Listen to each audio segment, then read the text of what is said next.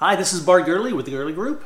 We're going to go over our market report for August 3rd, 2022. So let's jump right in. All the information we cover in this video today is available in the download, which covers the entire North Dallas area as well as the surrounding suburbs. So clearly right now we are in a market shift. That's the phrase of the day. You hear it on the national news, and indeed that is what's happening. This is my third market shift in my career. So we're going to cover about 3 topics really quickly, right in a row, that should get you up to speed and reduce some of the fear and misunderstanding and misinformation you're seeing in the national news. The first thing we're going to talk about is what the data means. What are the key points in this data that you're going to see in this market report that will help you understand what's happening in your neighborhood? Second, we're going to talk about who wins in the current environment, buyers or sellers. And finally, we're going to cover the advice we give our clients at the Gurley Group to operate successfully in the environment we find ourselves in. Any market shift, there's a period of 1 to 4 months where buyers and sellers just really are paralyzed on making decisions. Buyers are waiting to see if the prices drop or if the rates drop. Sellers are maybe deciding not to move or put it off and see if it passes and the rates come back down. So it's basically a period of indecision, and that's where we squarely find ourselves this month in August. We may be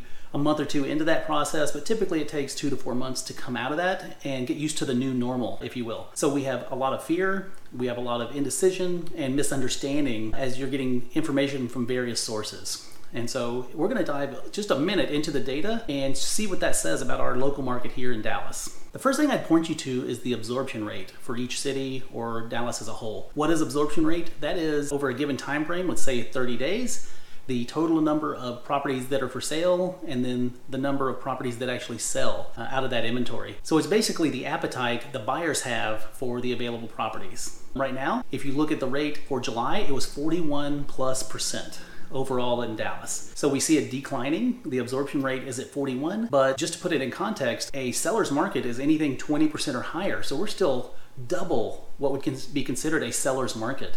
A 15% or below absorption rate would actually be a buyer's market. We still have lots of people buying and selling houses within this last 30 days, and we're going to continue to see that happening. No crash. I would say we're just floating back to more of a balanced market, but we're still heavily into a seller's market. The next piece of data you might look at is the months of inventory we have. Right now, over Dallas, we have about a 2-month inventory, between 2 and 3, whereas you look back about a year and a half, every month it was at 1 month of inventory or less. We were selling through every month, and new homes had to come on the market for us to have inventory. A balanced market might be 6 months of inventory, and so we could literally double or triple the number of houses coming on the market and taking a little more time to sell, and we would still be in a balanced market. So nothing really negative there necessarily. If anything, it's actually opening up choice for buyers. Where you had multiple offers driving price, that's not happening right now. Buyers have actually more choice to get what they want and not settle. That's a great thing for our market. Okay, so what's the bottom line? Who wins in this market, buyers or sellers? Well, honestly, it's both. Sellers' objection for the last year and a half has been, if I sell my house, I won't have anywhere to live. I may be homeless. I'm going to overpay for property. Well, all those objections are now gone. You actually can look at your values compared to 2019, and you've still made a tremendous gain, very, very high gains on the property value. Even at list and sold prices today, we're still at about 98-99% of list price overall on most markets right now for July. So you could actually sell your house for more than 2019 values, and then now you'll have more choice as a seller. You don't have to worry about being homeless, plenty of inventory, you can get what you want, and actually you might be able to negotiate a little bit and overcome the second objection, which applies to actually buyers. I think buyers and sellers both win because I'm going to cover a couple of strategies we advise our clients here at the Gurley Group with and arm you with those. And so I think you'll see the benefit of actually this being a better market than we've been in for the last year and a half for both parties. So let's get to that right now. Okay, so here's the takeaway for buyers and sellers. If you're looking to buy or sell, this applies to both. These are strategies for listings as well as strategies for buyers where we can bring those two together and still close deals where we both feel like we have a win-win on both sides. And here's strategy number 1.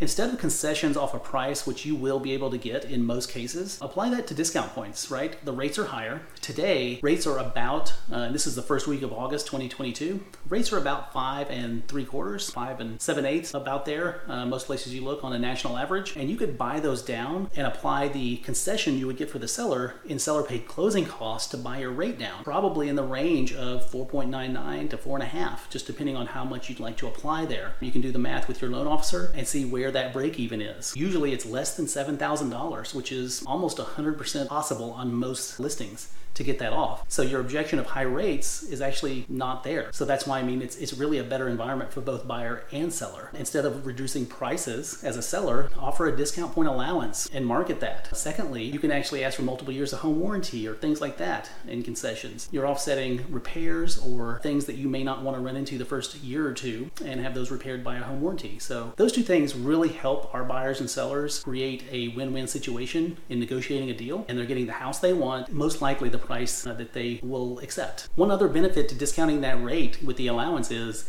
you're dropping your payment on $300,000 loan amount probably around $200 a month with that scenario I just discussed. Obviously, this is not anything written in stone, but it depends on credit, debt to income ratios, and down payment. But that is definitely a feasible scenario, and you're looking at saving literally $10,000 to $12,000 in interest over the first 5 years of the loan while you're there. So any reduction or correction in price or value of the home, you're really going to be protecting yourself on that end too, because you're reducing principal faster. I hope these tips helped. Hope you enjoyed the market report.